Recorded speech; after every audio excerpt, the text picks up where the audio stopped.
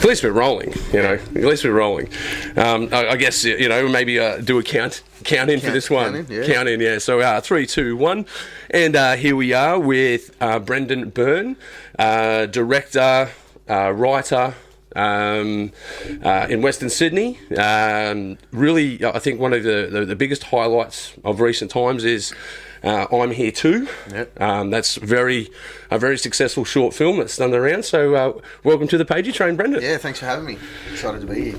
Well, speaking of I'm Here Too, let's start there. We'll probably go into unpacking why Brenden is an actor in Western Sydney, why you've chosen quite an arduous path to be an artist. Why did you get motivated? Tell us about I'm Here Too, and why did you get motivated to do it? Yeah, so I'm Here Too is a short film based on teen suicide prevention. Mm-hmm. It runs for 15 minutes, and basically the concept behind it was obviously suicide's quite a taboo topic, so we wanted to kind of do something based on that to open up the conversation in the households amongst families and with the kids and things like that. And so we decided after a lot of rewrites that the main sort of demographic that we wanted to target was teens, rather than obviously everyone can be affected by depression. But we thought one of the main demographics we wanted to concentrate on this was teens, so that we went down that path, made it a teen female. And you wrote this story as well? Yeah, we wrote I wrote it. Originally it was a 30-something-year-old male that was dealing with the depression, but I just thought it sort of needed a bit more of a younger feel to it, and obviously older men, older women, we can also have a depression, like I said, but for this particular film we just concentrated on the younger demographics. Came up with the storyline based around Claire, and we also wanted to show depression can affect anyone, not just the typical thing that they show in so not films. Just a stereotypical sense. The outcast that's always bullied and things like that. Like this girl Claire in the film, she's got the perfect life and the perfect family, and she's got a boyfriend, and she's a bit popular at school and all that sort of stuff, but she still suffers from depression in silence. So we wanted to show that depression basically affects anyone. So we went down that path, wrote the film, and then casted it and shot it. And we the feedback originally was pretty phenomenal. The first few screenings, we had people sort of having anxiety attacks and crying and sort of panic attacks and things like that, because it's a pretty raw. It is a very confronting film. It certainly confronting, and we didn't want to glorify it in any way, so that's why we sort of did it the way we did it. But now it's we decided to release it on YouTube for free, because it wasn't about sort of making money for us, this particular film. It was about... Well, it's always good to make a little bit of money back on your projects. It's so expensive to do them. Yeah, exactly. But we thought with this one, it's sort of a bit more about the message getting out there. Best way to do it, put the film out there for free.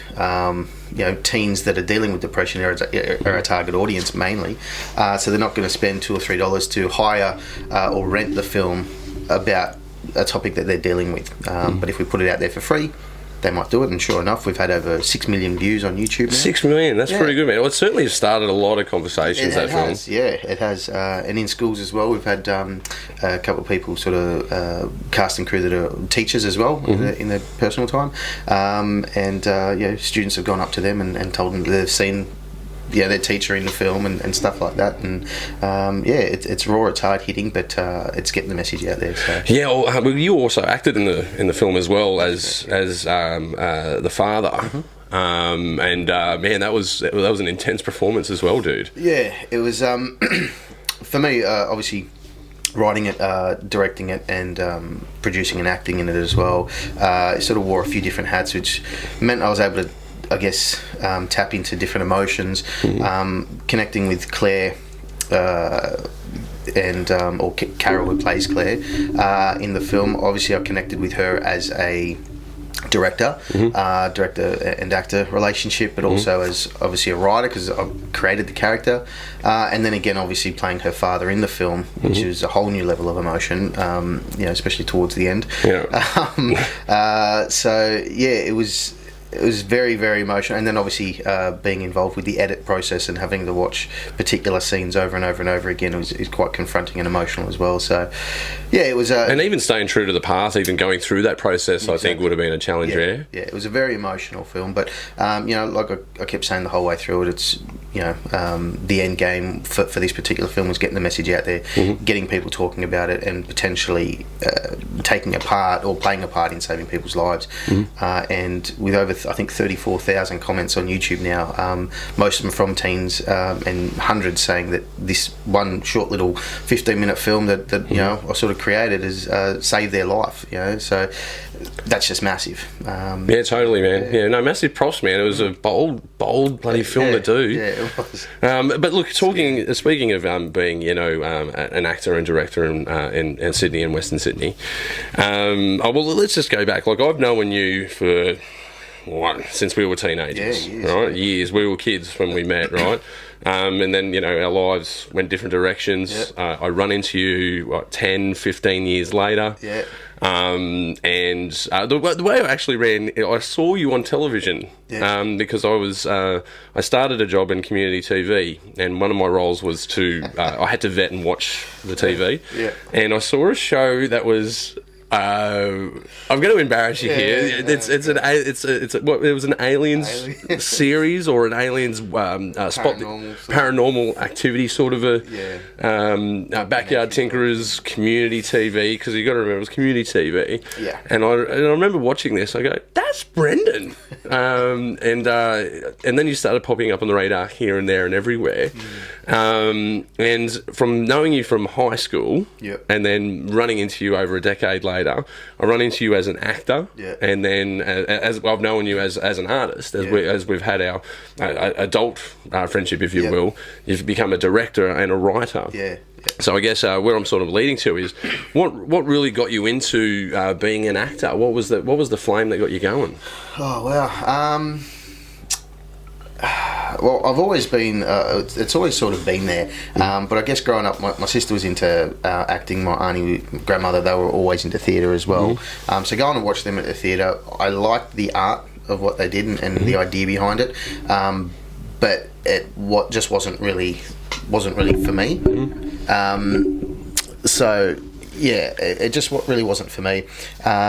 At the start, I think it was a confidence thing, but then as that was when I was young teens, obviously, and as I sort of became a little bit older and sort of looked into the art a little bit more, I started out doing a lot of extra work, and sort of found I had a bit of a passion for it, and it wasn't just, showing up on screen and sort of...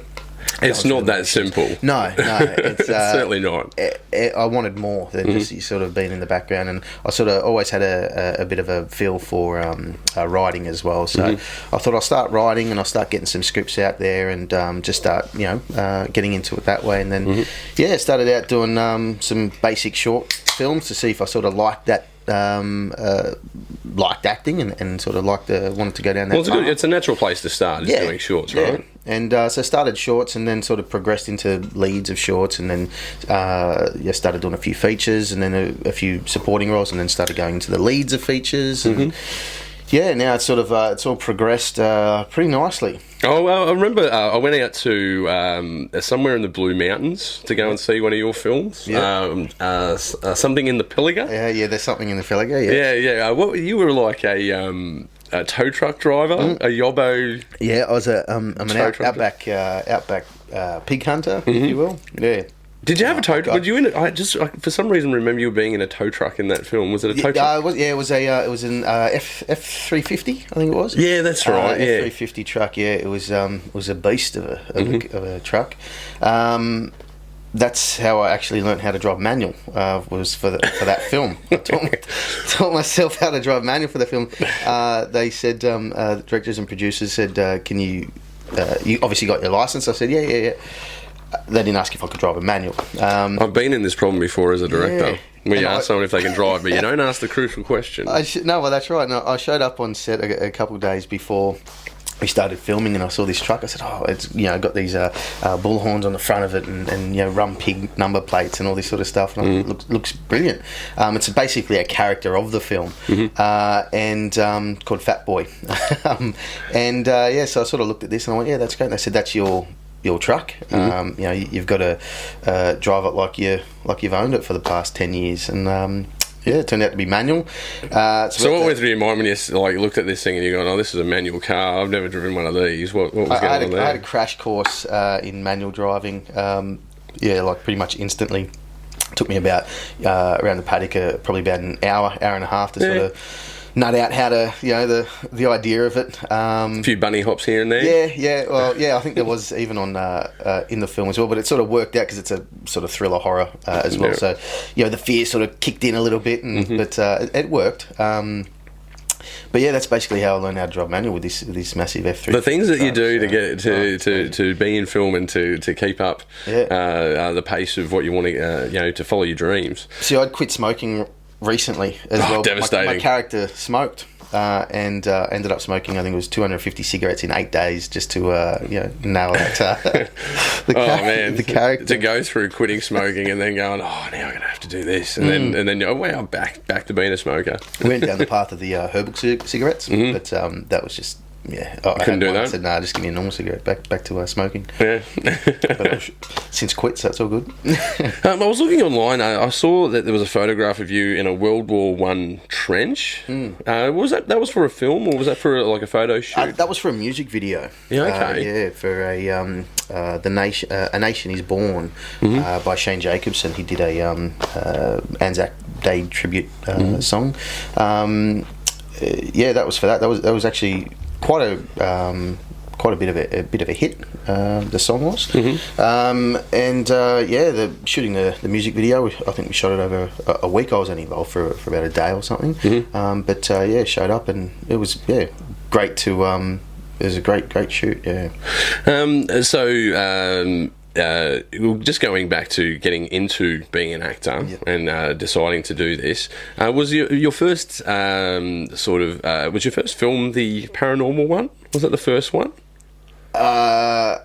No, there was... Because it's night and day compared to the stuff you're doing now. Yeah. It's totally night and day. It is very backyard tinkerer. If you could find it, you'd be lucky to find it out there. Yeah, I'm pretty sure I asked you to bury it. You've asked me to bury it, there was one thing before that. There was a short film. It was pretty on par with that, actually. Oh, really? Yeah, you got to start somewhere. Going from that sort of style of film, that run and gun, because it's one of those things. I think if you're getting into being a director and an actor, you're going to start running guns somewhere. You might go to get some formal education in being a director or a filmmaker or an actor, but you're going to start in a student film or you're going to start in a running gun. Yeah. What was the first film that you were acting in that you've gone, this is it? This is a yardstick. This is a peg up. Probably There's Something in the Pilliga was a pretty defining moment. That was the first feature where I was the lead. So for me, that was it was a step up, obviously, for being a lead in the feature to me. So that was probably a really defining one, and I sort of created that character from scratch. How we originally had the character to how he ended up was completely a 180, basically. We've had a lot of positive feedback about my character in the film and that sort of stuff. So that was a sort of defining moment for me where I said, this is exactly what I want to do. I like directing, I like writing, I enjoy that sort of stuff as well. But my real passion is acting, so for me, that was that defining moment saying, I like these other things, but this is the one that sort of gets me. Yeah. Well, your company banner is Shadow Wolf Productions, and I think under the umbrella of Shadow Wolf Productions, you've done a myriad of things. Like you have been an armourer at one point. Yep. I remember some projects that I've worked on with you. You've always had a plethora of props. Yeah. 3D printed things, sample things. Yeah. Like you seem to be I've brought this up on a few episodes shows before, the film's a bit of a hustle. You've got to, it's a bit of beg, borrowing, stealing, right?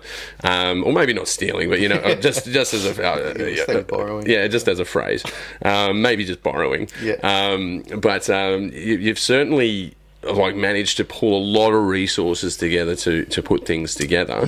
Can you just tell us a little bit about that? Being an armourer and being a props guy.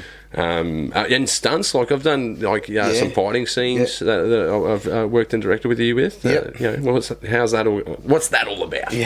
Well, I think being in this industry, if you're sort of stuck in one particular area, unless you're doing that every single day and doing it well, you sort of need to be getting out there, staying relevant in this industry.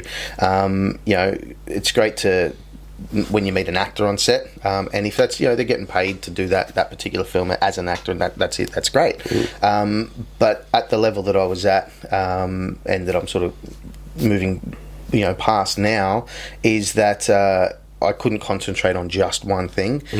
So to get on other people's film sets, I became an armourer, not from an acting perspective, but to become a crew on someone else's film.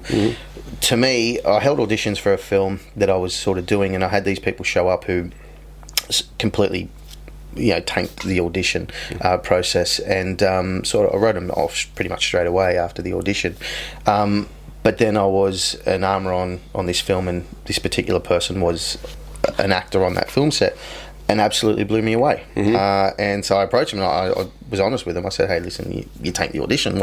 What happened?" And she basically said, "I wasn't prepared. I had this, audition nerves, as most actors sort of have as well." Look, someone who sat and watched a lot of auditions, there's a different scale of actor that you'll get. You might even get someone that's really proficient, but they just might be really nervous. Exactly. And sometimes you'll get to the other scale where someone's nowhere near nervous, but they're like, man, you need to practice. Yeah, exactly right. And so to me, that was a moment for me where I said, I need to get on film sets as crew, sit in the background and watch these people, in their craft, in the zone, and then I can cast my own films based off things like that rather than holding auditions. So that's a really good approach, because it's giving you a cross section of how other people are doing it as well. Exactly. And getting to work with crew as well. So I put myself out there, wore a few different hats down the path. Writer, director, obviously actor as well. Produced a few things for people. Did armouring for quite a few years. Did props. Started making props and things like that. And just became quite resourceful. So that was my sort of niche thing. I thought I'll become as resourceful as possible. That way I'll get onto as many film sets as I possibly can in different areas. Done pyrotechnics on people's films and things like that. Oh, really? And so to be put on those particular films, and then you meet people, behind the scenes and stuff like that, and you get to put yourself out there as an actor as well, and say, hey, I don't only do this, I act as well. And here's a link to my show. Exactly. And you can have conversations. I met John Jarrett on a film set that I wasn't even acting in, just doing some armouring on. So that was one way that you sort of meet these people. So look, to me it was I sort of made the right connections, did sound, boomed. You did. I think I was talking about this with you before. You was a boom operator on your sister's film, Phoenix Rising. Yep. Was that shot in Queensland? Was that shot in Queensland? It was shot in Queensland. So boomed that for the whole shoot basically. So gaining some skills there and learning.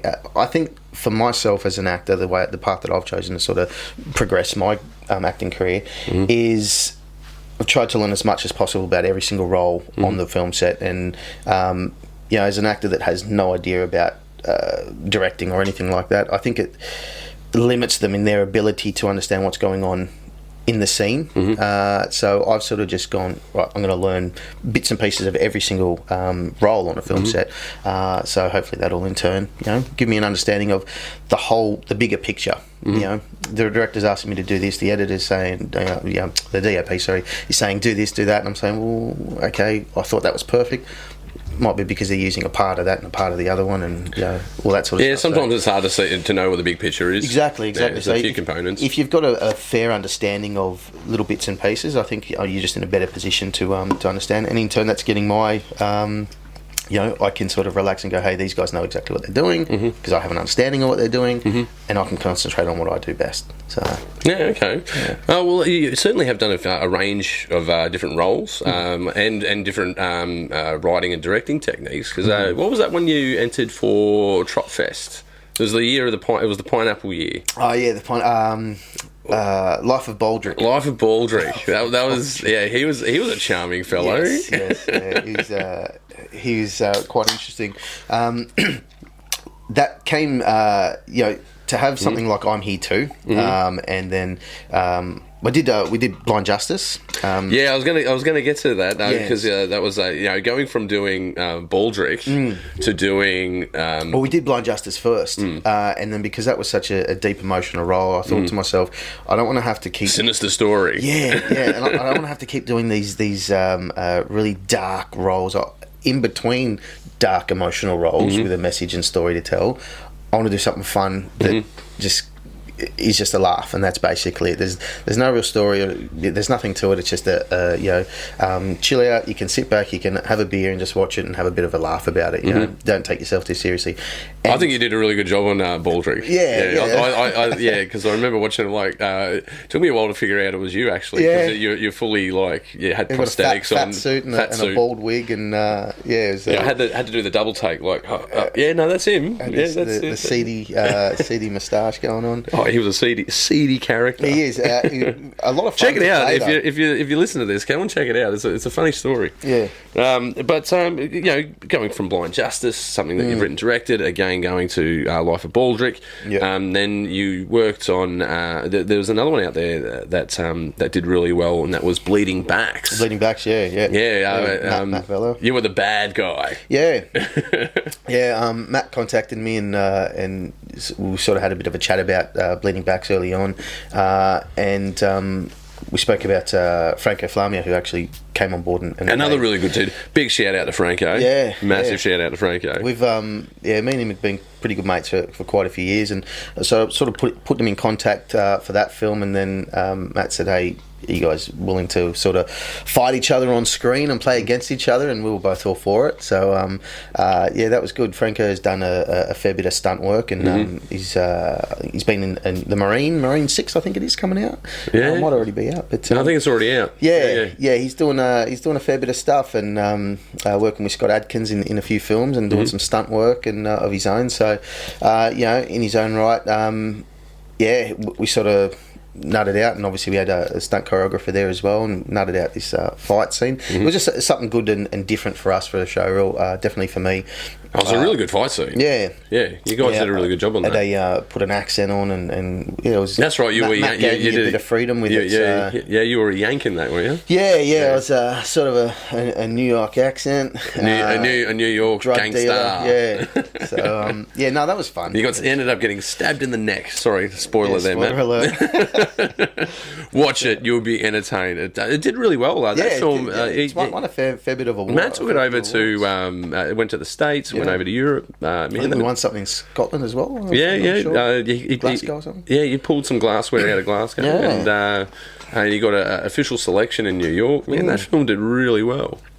Props to him. Yeah, no, he certainly did that. All right, so journey of Brenden. Now we're up to the playhead. What are you working on at the moment? So at the moment, I'm. Well, look, a lot of people have been contacting me saying I'm Here Too needs to be a series or turned into a sequel or an actual feature. Well, that's a hard one. It is. I personally think that the message is. It is what it is. It's a 15-minute short film, and I don't think 13 Reasons Why I did a series about teen suicide and all that sort of stuff. It was quite dark as well, but yeah, a lot of people couldn't watch the whole thing because it's a tough topic. It's very confronting. It is. It's very confronting. If you go out and watch it, just be warned, it is very confronting. Yeah, there's a trigger warning at the start of it as well, but some people tend to skip over and then go. Well, a lot of people read that and they go, "Oh yeah, I'll be fine. Yeah, I'll be fine." But it's look. With that said, it's confronting for the right reasons. Yeah. It really is. It opens up the conversation. So, I don't know, are we going down the path of unpacking I'm Here Too, or are you just going to leave it standalone? Where I'm at the moment, I think, or maybe you don't know. That's where it is. I think it's just, it's done. That's what it's... But, look, there's definitely a market there for it. But if done right, hey, look, if we got the right option, maybe. But I don't think... I think it works well. It's impactful, and it's 15 minutes, and it's in your face, and that's it. It makes you think, and I think it's set out to do what its job, and it's done it. So. Well, something that I've been talking to you over the last year about is Paid in Blood, the merry-go-round roller coaster of Paid in Blood. What a roller coaster! Yeah. So tell us about Paid in Blood, man. Yeah, so Paid in Blood. Well, coming off the back of I'm Here Too. As you said, doing something quite emotional. I wanted to do a comedy, The Life of Baldrick, and then doing I'm Here Too, another emotional film. I wanted to sort of show the, I guess, the flip side, because everyone's going, what are you going to do next? Oh, you should concentrate just on mental health issues. Well, there's a lot of mental health issues that we could do, but I don't want to just limit myself. Yeah, you don't want to get stuck in that box. Like, don't get me wrong. My own mental health sanity as well. Yeah, don't get me wrong. It was a good cause, and you did everything for it. But exactly, there's more to life than being an actor. There is, and so I don't want to sort of close myself off to those particular things. So I've always wanted to. I enjoy horror films. I love horror films, and. As fate would have it, I sort of play the bad guy in most films. Maybe. Well, you've got to be careful of that. You've got to be careful of that. But if the bad guy's working for you, Brenden, I say go for it. That's the thing. Typecasting. I was always typecasted. I was a lot bigger at one stage, and I had a shaved head and tattoos and goatee and stuff, and so I was getting typecasted as the bad guy. Or the perceived bad guy. Well, that's right. See something in the pillar. I don't. Too many spoilers. Yeah, too many spoilers. Go and watch the movie. But so I sort of started trying to break that mold. But then I guess as an actor, you don't want to get typecasted, but typecasting is getting you work as well. Yeah, that's right. It's a resume that's lining you up the next gig. So I just wanted to sort of put it out there and do something a little bit different. But so I started. This Paid in Blood was basically a showreel scene. To speaking to some managers that I sort of would trying to track down, and they said, you haven't got enough on your showreel. You need a little bit more, blah blah blah. So I started going, okay, well, look, I'm just going to do some showreel, some particular scenes just for the showreel to show diversity. So I wrote this, particular horror scene because I didn't have any real horror in my showreel. So I wrote the showreel scene. You did the Walkers though. You did that Walkers promo. That was pretty cool. Overall, that was quite good, but my scenes in that weren't really horror-esque, if you will. Yeah, I know, because you were the hero in that story. Maybe that's your problem. To break that mold. But yeah, so it was. So I sort of wrote that film, and then I wrote the showreel scene, and then from there it progressed, and I showed a few people to shoot the showreel scene. They said, "Mate, this isn't a showreel scene. Why don't we do a short?" Yeah, okay. So I extended that and I turned it into a short film, and I thought, we'll get some gold for a showreel scene out of it. And then showed a few more people, and they'll say, mate, this isn't a short film, this needs to be a feature, we can make this bigger and better. Yeah, but that's where you started to begin with, right? Exactly. So I love the merry-go-round. I love the merry-go-round. So we basically wrote it and turned it into a feature.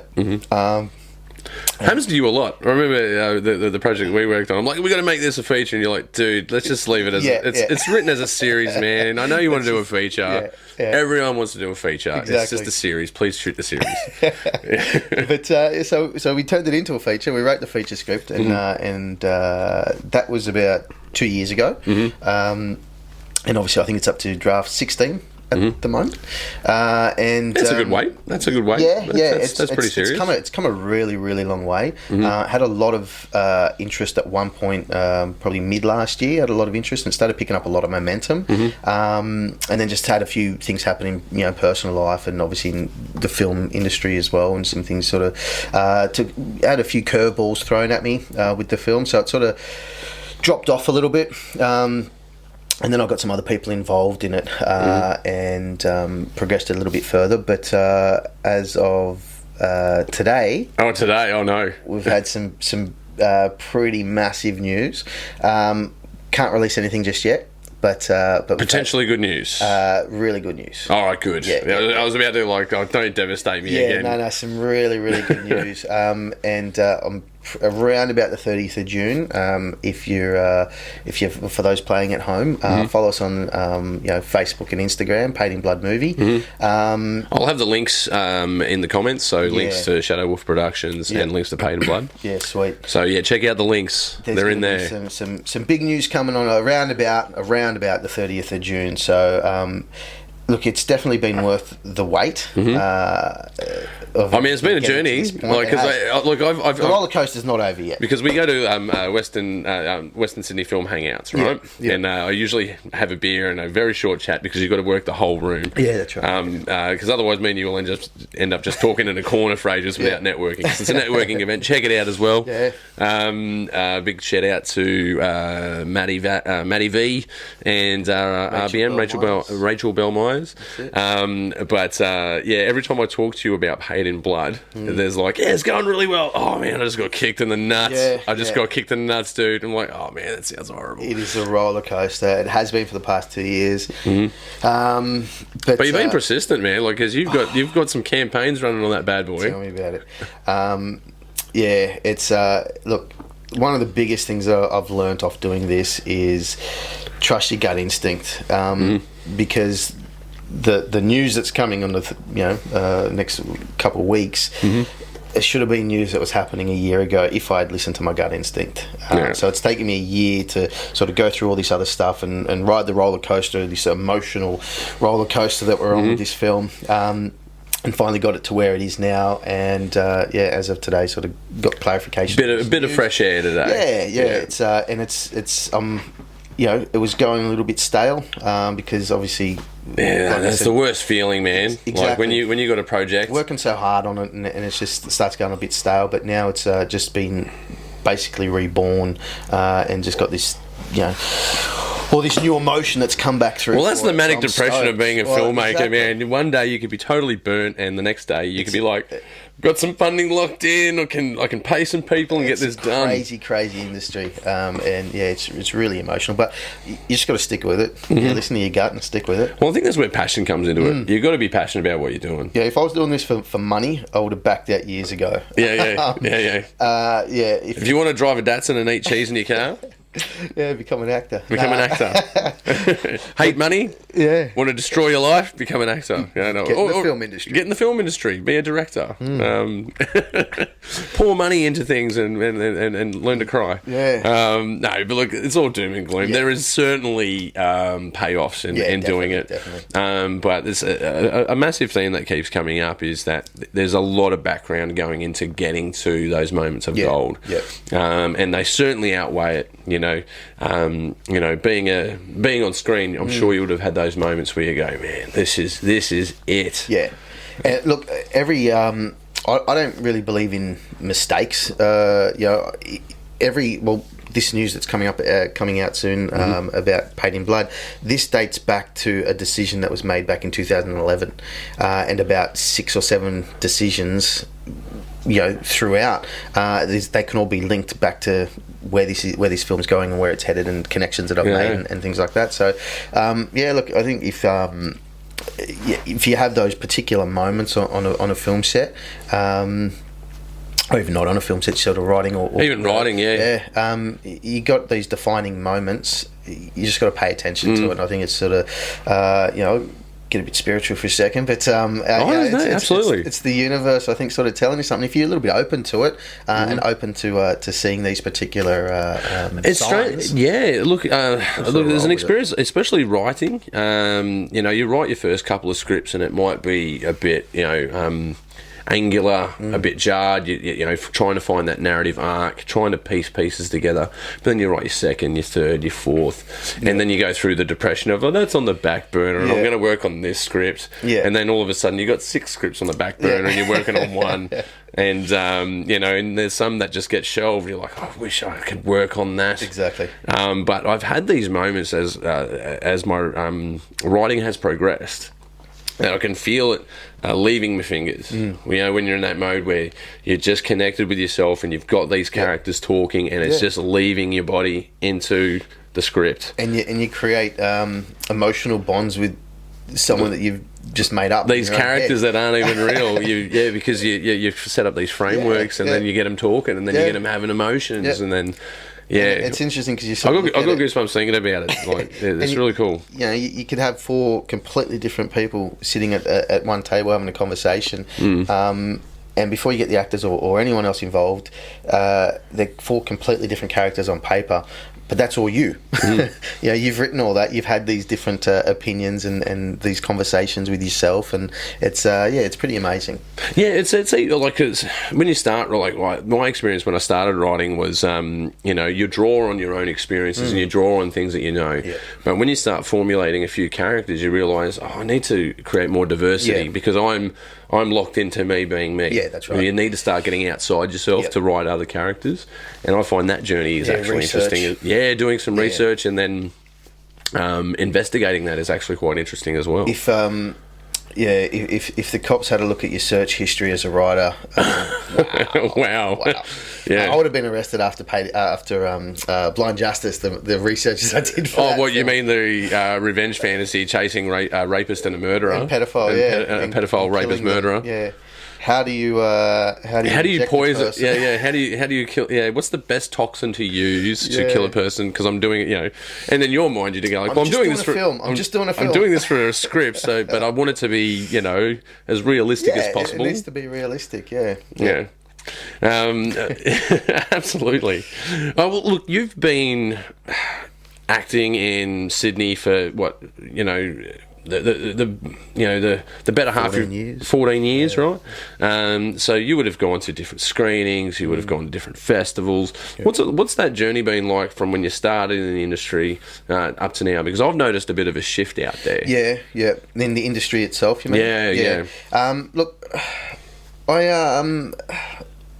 there's definitely a shift. I think I don't know, the passion of people seem a lot more passionate now, and I think unafraid perhaps as well. Yeah, they're willing to take a lot more risks, and you know, they're not all in it. Like going back, say, I don't know. Well, I guess I've matured as an actor as well, and as an adult as well. So I don't know. Maybe I'm seeing things a little bit differently. I don't know, but just from, you know, obviously from when I started to now, people always wanted that payday.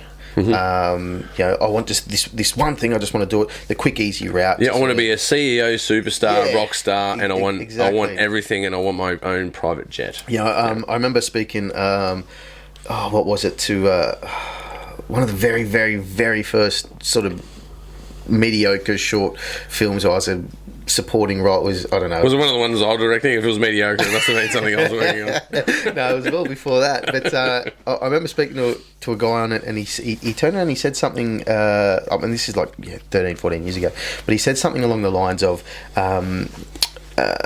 you can become an overnight success in this industry. All you got to do is get that one film or something like that. And then he referenced Matt Damon and Ben Affleck.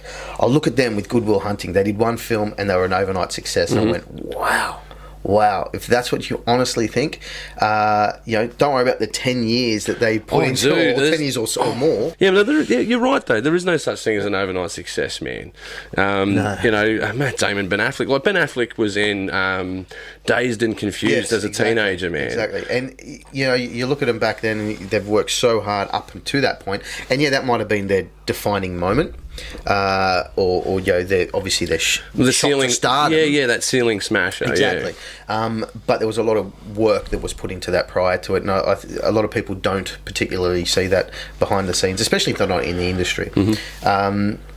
you know, like a lot of people say Chris Hemsworth, for example, oh, yeah, he did Thor and he's just this massive. There's a lot of films, Home and Away. There's a lot of stuff that was actually done prior to actually getting over there and yeah, there's a lot of background into that. So, Massive amount of background.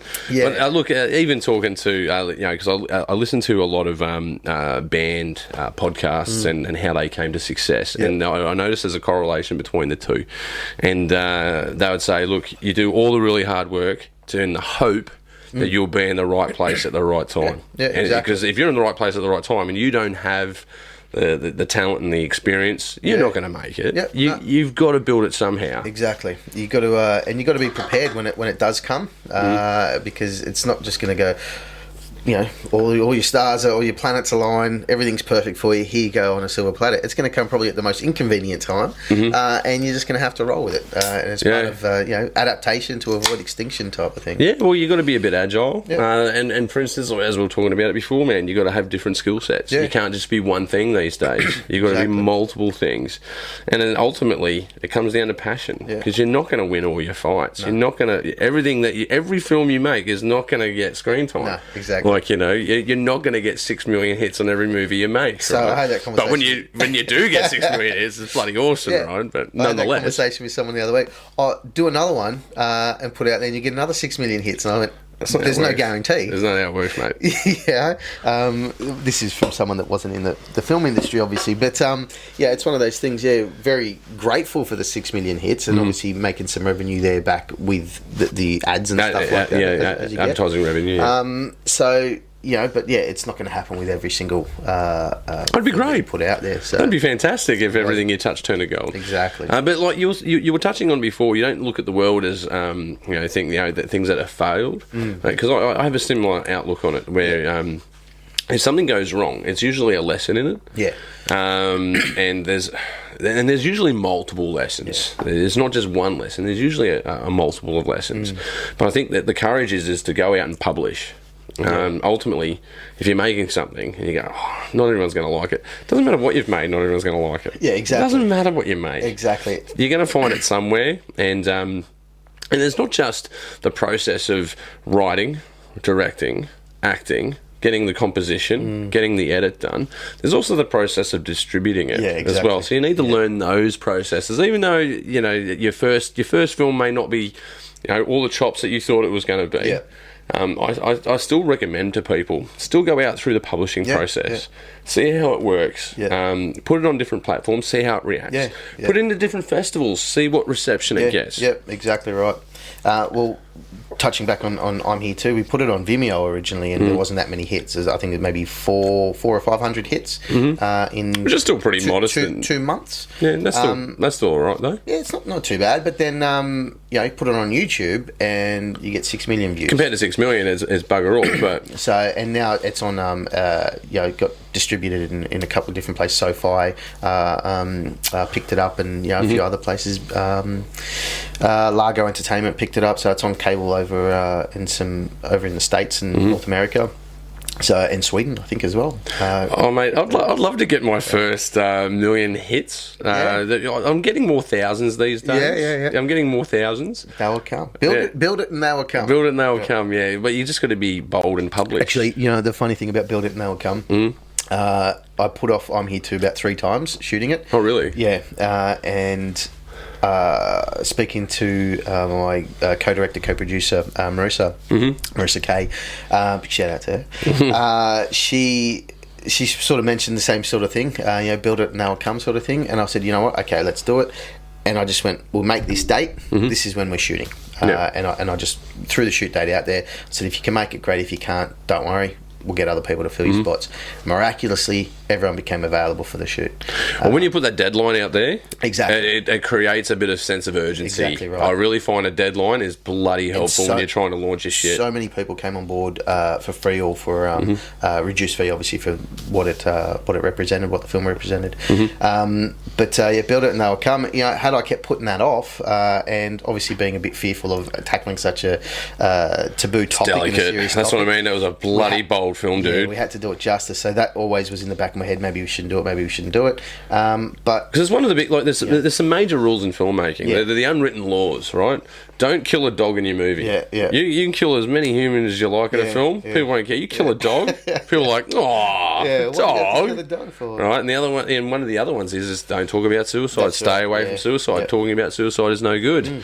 But I think we need to evolve beyond that. Yeah. So yeah, no. Again, though, man, props for tackling that subject. That's like one of the hardest things to do. Yeah.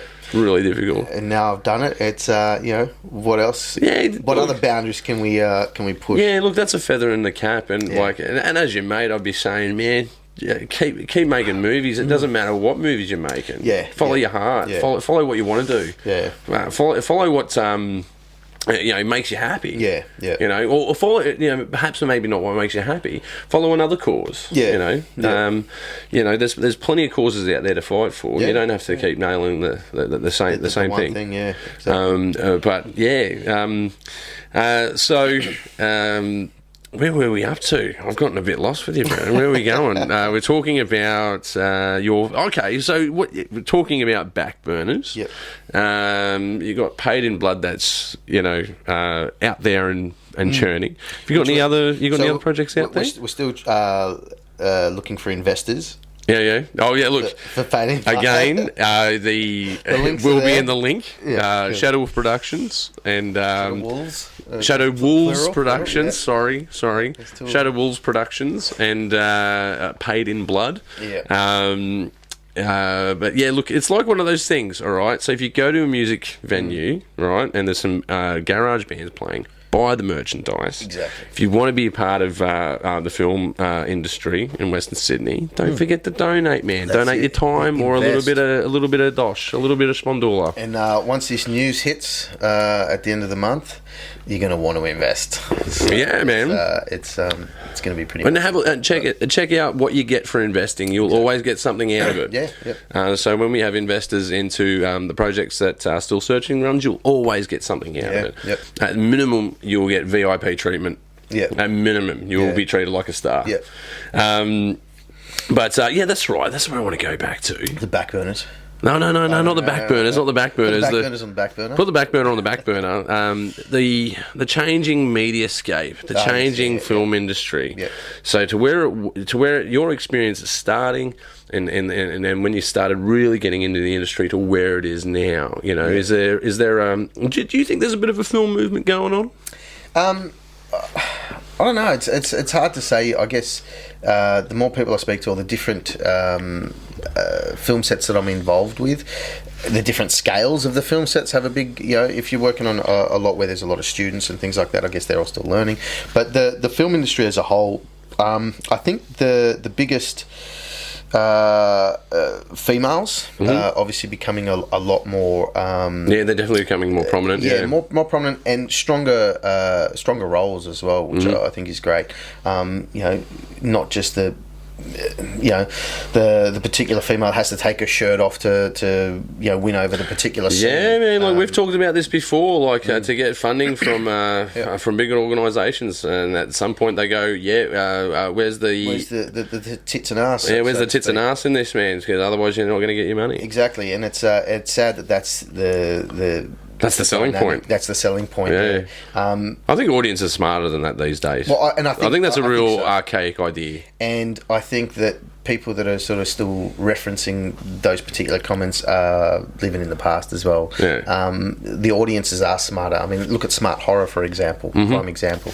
The audiences are becoming smarter. They're expecting and wanting more than just the standard B-rate, exploitation film that used to sell. And look, there's still a niche market for it. It depends on what you mean by exploitation. I know what you mean from the exploitation of perhaps women. I mean, perhaps if you look at the exploitation, because exploitation's really about when they say that there's this big actor in a film. Because it goes back to... Okay, that's... it goes back to national release. So, you had The Exorcist, that was his national release film, came over to Australia, national release. Yep. Before that, you'd go to the cinema and you'd look at a poster. Yeah, that and was you'd see a film that goes, oh, it's got Bruce Lee in it. I'll go and watch that. Yeah. But they put one frame of Bruce Lee in there. You're like, Bruce Lee wasn't in that film.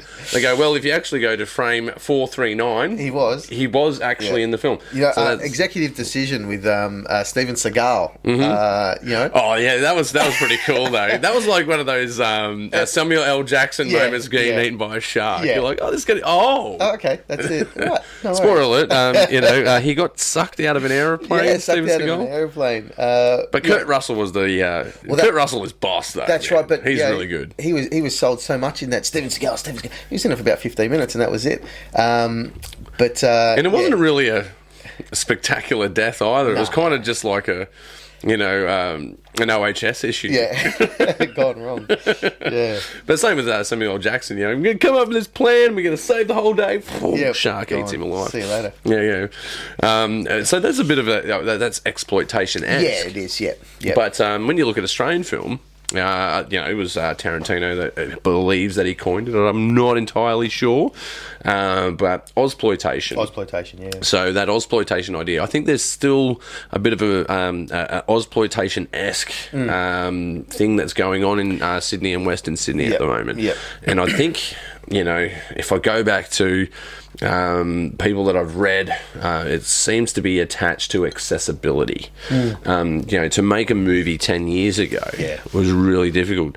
It's kind of a double-edged sword. When I'm doing corporate videos, they'll say, "I'll just shoot it on an iPhone and you can do it a bit cheaper." Yeah. You're like, mate, it's not the same thing. Yeah. Okay. Yeah. I could totally do it, but if I bring like 4K cameras, I can do a way better job. Yeah, exactly. That's night and day. Yeah. And don't get me wrong, if you're doing like social media promotion, of course use a phone. There's definitely the market for it. Yeah, if you want a cinematic commercial done of your establishment, I recommend shooting it in 4K. It's just one of those things, right? Exactly. Right tool for the right job. Yeah. So there's that's one edge of the sword. That accessibility has actually, in my experience, blurred people's perceptions of what that and expectations as well, because media is so accessible. Like even before the dark. Pirate days where you can, in Australia, we were, let's face it, the worst at it. But it's not our fault. It's our isolation. Well, that's right. If you look at it, it's our isolation. Exactly. They release things here way too late, so we just download it off the internet.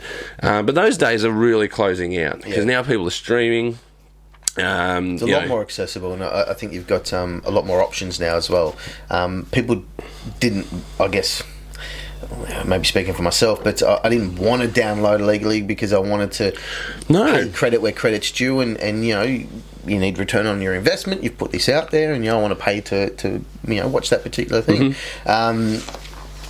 However, sometimes you might have been pushed down that avenue because I wanted it earlier. I wanted to watch it, and it wasn't available. Well, that happened more often than not because I think I own like something ridiculous like 3,000, 4,000 videos, right? Yeah. It's ridiculous. Yeah. Like, I've got them in boxes. Yeah. I only keep the good ones out and I rotate them. Like VHS, you're talking? No, DVD. Oh, DVD, man. Yeah, I collect the covers. Yeah.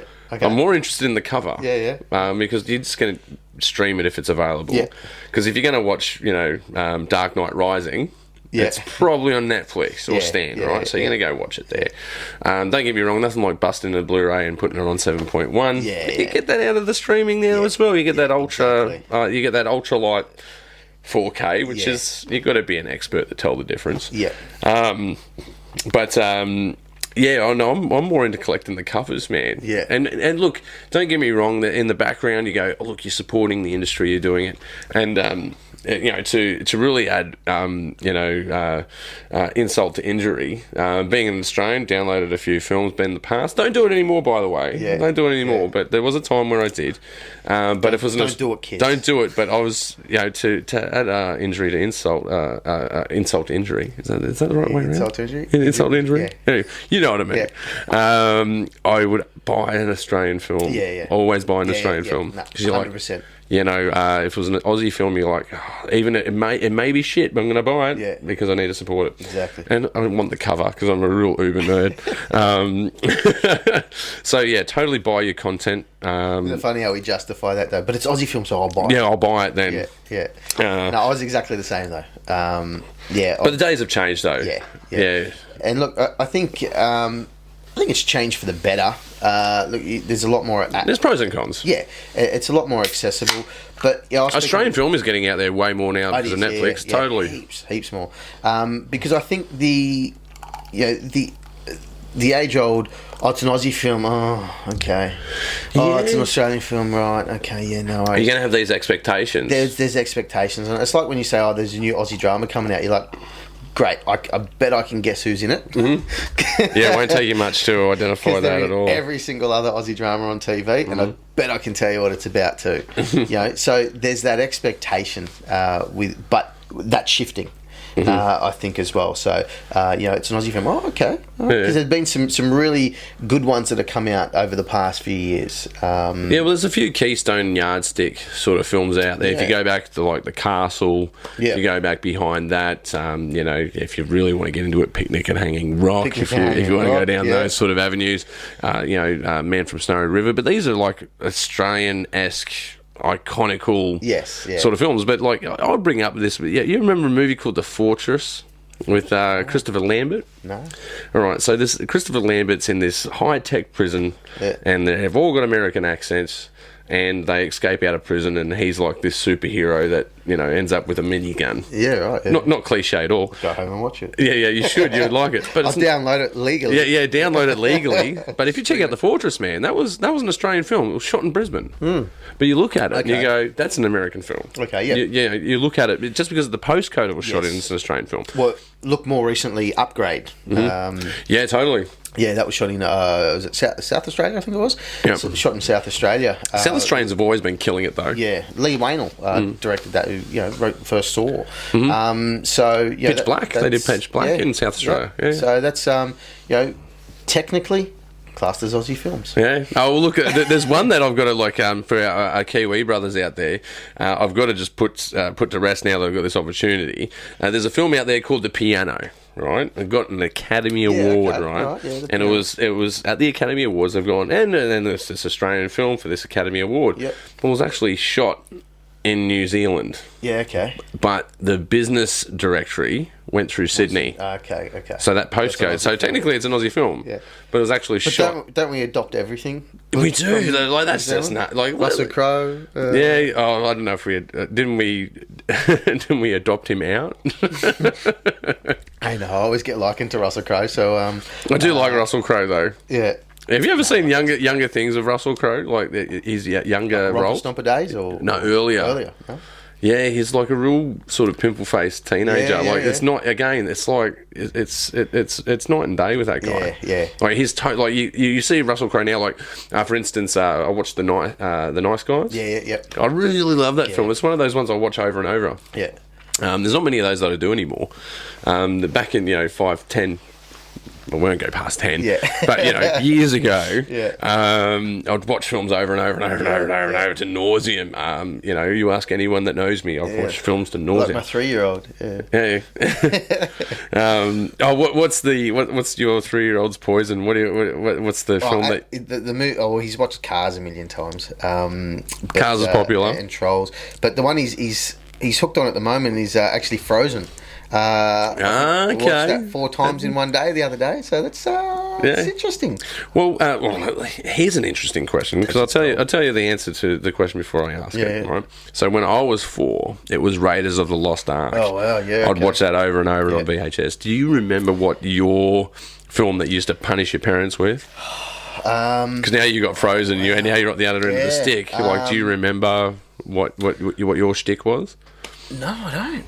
No? I don't remember. You have to ask him. Yeah, I will. What was the movie that I made you watch over? Because every kid's got one. Yeah, I know my wife's was The Goonies. Oh, that's a good movie. I mean, she still watch that back to back now. I still watch that over and over again. It's just a really heartwarming film. Yeah. No, I can't. I honestly can't remember with myself. But I'm sure I've got a few. Well, there's ones that I did in my teenage years that I watched over and over and again. Point Break. For Point Break. Oh yeah, I watched that the other day. The original Point Break. The original. Don't watch the other Point Break. That's not actually Point Break. It's not. It's a completely different film, and they've just used the same names. Title. Yeah. Like, okay. Nice marketing campaign. Fail. Yeah. But yeah, I used to come home from school every single day and chuck that on and watch it. I could recite. I've got a strange theory though about Point Break. Now that you bring it up, you know the Bra Boys. Yeah. I think they named the Bra Boys from Point Break. Oh, really? Yeah, because I may be totally wrong about this. Yeah. Like, look it up on the internet later. Put in the comments and tell me that I'm wrong. But this is what I think, right? Yeah. Because they use the word bra. Yeah. A lot, right? So they don't say bro. They go bra. Yeah. And I think that's where it sort of stemmed from. Okay. And I think it was a Californian surfer lingo that was translated into a film that surfers relate to, because they go, yeah man, endless summer, because it's a cool idea, summer, like bruh. Endless summer brah, and then they got, and then out of that the lingo, the surf, and then that lingo gets hang 10 brought into the zeitgeist of what surfers are saying, and then all of a sudden, you know, you got the Bra Boys. Well, not all of a sudden, but like you got the name, the Bra Boys. Yeah. I'm sure there's more to the Bra Boys than just the name. But interesting theory. If you're going to go conspiracy on these things, you know, that's got to. You got to. What else is there? I'd be interested in hearing your theory on JFK, but that's another episode. Nathan, I've invited you back for another round. We've just gone through Northwoods. I just don't want to unpack that right now. Yeah, okay. No, I think one of my films that I watched religiously in my 20s was Fight Club. You know? Okay, yeah. And then it was a really odd thing because I went. Well, not odd, it was just peculiar, I guess. I don't know which way to frame that. But when I was in my 20s, I was in a different job, and then I ended up doing film school in my 30s. Yep.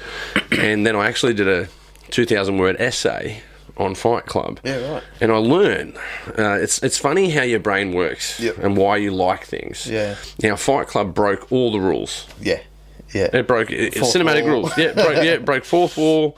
Cinematic rules. One of the biggest cinematic rules is don't film under fluorescent. Yeah. Don't film, because it will come out green. Yeah. So you do your white balance, come out green. Yeah. And the whole film was shot under fluorescent light. And nailed it. Another rule in cinematography is don't zoom. Yeah. Yeah. First scene, done a zoom. It's like, man. Yeah. And when you go back and analyse it from a filmmaker's eye, rather than an audience eye, you're like, these guys are just deliberately breaking every rule. It was like they were on a hunt to break every rule. But isn't that funny? Who sets these rules? Because they've just proved that you don't have to do them. You don't have to abide by these rules. Of course, it's convention though. Yeah. It's convention to go by those rules. You know, the looking room, headroom. Another one that really blows the rules out of the water is Mr. Robot. Yeah, okay. Yeah, cinematic. If you want to look at the way that cinematic rules are totally trashed and discarded, but the thing is, they do it in a way where it still has technical prowess. Don't get me wrong. It's not like they're doing these things that are blurry and out of frame. They're changing looking rooms. They're changing headrooms. They're putting people in awkward positions that aren't pleasing to the eye, because that's where cinematic rules come from. It's pleasing to the eye. And to the untrained eye, or to someone that's not involved with film, just from an audience perspective, you might be looking at them going, why do I feel uncomfortable about this scene? Why don't I like this scene? Why am I getting this particular feeling about this scene? And you'll never know why. Well, that's probably why.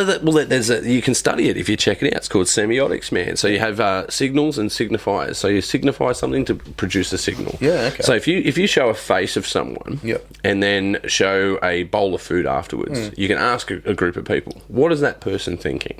That person's hungry. Yeah, that person's thinking about food. Yeah. If you show the same face but pretend that it's a different face and then put up a coffin, what is that person thinking?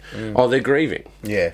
And then show them, I've actually just used the same face. Yeah, okay. But with a different image afterwards. So that's what you call semiotics. Yeah, so it's to signify what that person's thinking about. And Mr. Robot, they still use that semiotic process. Yeah. But they just discard the rules. They go, fucking headroom, who needs that? Yeah. A looking room, nah, don't do that. Oh, look, shouldn't do a zoom here. let's do a Zoom here. Let's do it. Yeah. Going back to Fight Club, and there's definitely maybe I'm going into my maybe it's a bit Freudian, like between Fight Club and Mr. Robot. They're very similar. Yeah.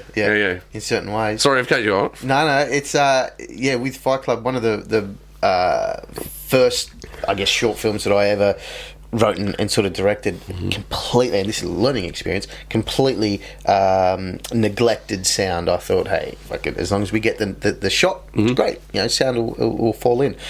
Completely wrong. Sound is silent killer. Yeah, I've been down this path with you before, Brenden. Yes, yeah. We have. Yeah, so it's learned many lessons. It was one of those things where.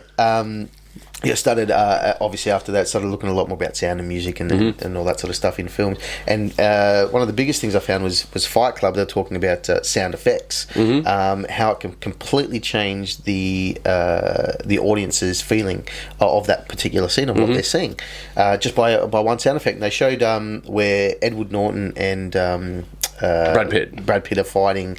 The first fight that they have out front of the bar. Yeah, where he's actually fighting himself, but he's fighting Brad Pitt. Yeah. So he's fighting. They're having a fight out front, and Brad Pitt takes a massive swing and punches Edward Norton in the ear. The first punch of the whole. No, it's the other way around. Edward Norton punches Brad Pitt in the ear. Okay. Well, he goes, "You punched me in the fucking ear, man." Yes, yeah. Okay. Sorry, didn't mean to. I wrote a 2,000-word essay on this, Brenden. That's right.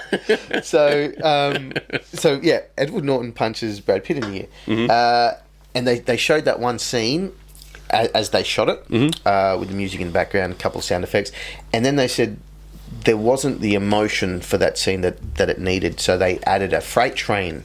Very faintly. That's right. Yeah. In the background, doing the Doppler effect in the background. Yeah. And just as Brad Pitt gets punched by Edward Norton, the freight train passes by, and so it's basically like this freight train. And they synchronise it to the impact. Yeah. Okay. And they show them side, but like one after the other. You watch it and you go, okay, yeah, cool. And then you watch it with the freight train, and completely different emotion when you watch it. Oh wow, that was a really hard. Do you want to know the geeky terminology for this? Yeah, go. It's called diegetics. Diegetics. Yeah. So you have diegetic sound.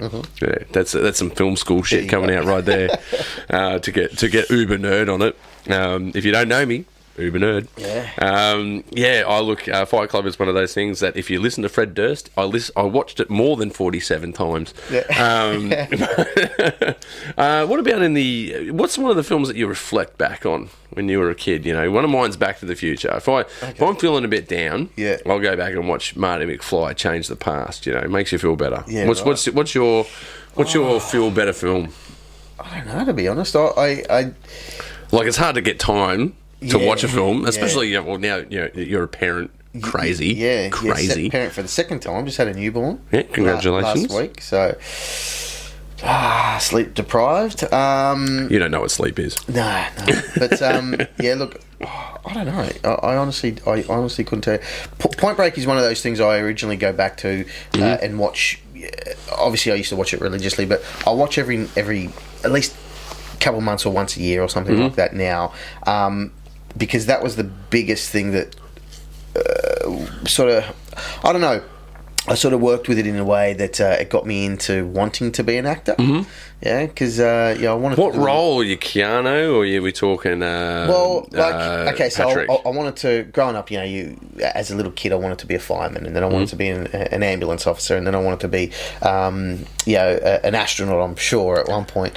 Who doesn't want to be an astronaut, really? And so I had growing up, you want to do all these different things, but for me, Point Break was I want to be a police officer. I wanted to be Johnny Utah, and undercover and all that sort of stuff. But then I sort of looked at it when I got a little bit older, and I was like, you know what? You want to be Brody. I want to be. You want to rob banks? Come on. I want to be an actor. You can be a fireman. You can be an ambulance officer. You can be that's really interesting, man. You can do all those particular roles if you're actually an actor. You're never actually doing one role. Yeah, you can sample that, if you will. Exactly. Yeah. So that was sort of the defining moment for me. I said, hey, you know what, I want to be an actor. And look, I love Keanu Reeves. Very monotone at a lot of times, but he's made a whole career based off that, off that sort of one. Oh, man, he's in a lot of movies I like John Wick aside, like even his like really obscure stuff, like Scanner Darkly. Of course, The Matrix. But there's he plays that emotionless. He doesn't have a lot of emotion in his roles and things like that, but it works for him. So yeah, to me, that's the one film that I sort of go back to. Well, he did special forces training from a marksmanship point of view and weapon drills to do John Wick. That's pretty full on. That's full on stuff. Because he was doing live fire. He was doing live fire to learn that. And it's interesting because there's a different respect between blank fire and live fire. Yes, yeah, absolutely, massively. And I think it's interesting to see, and I think people get a new respect for an actor that sort of deals with that sort of stuff and says, "Well, I want to make it as realistic as possible." It's self-growth for them as well, you know what I mean? So it's an opportunity for them that they might not have had previously without that particular role. So, yeah. Well, look, Brenden, it's been an absolute pleasure talking with you. So thank you for being a part of the Pagey train. No don't forget to check Brendan's films out. They'll be in the link, so check out Shadow Wolves Productions and check out the Paid in Blood link. And look, once again, thank you very much for joining us, and we'll see you next time. Thank you. Appreciate it. Right, thanks, Cheers, mate. Bye. Cool, man. Yeah, thanks for that, man. That was really good. No, good, man. That was really good.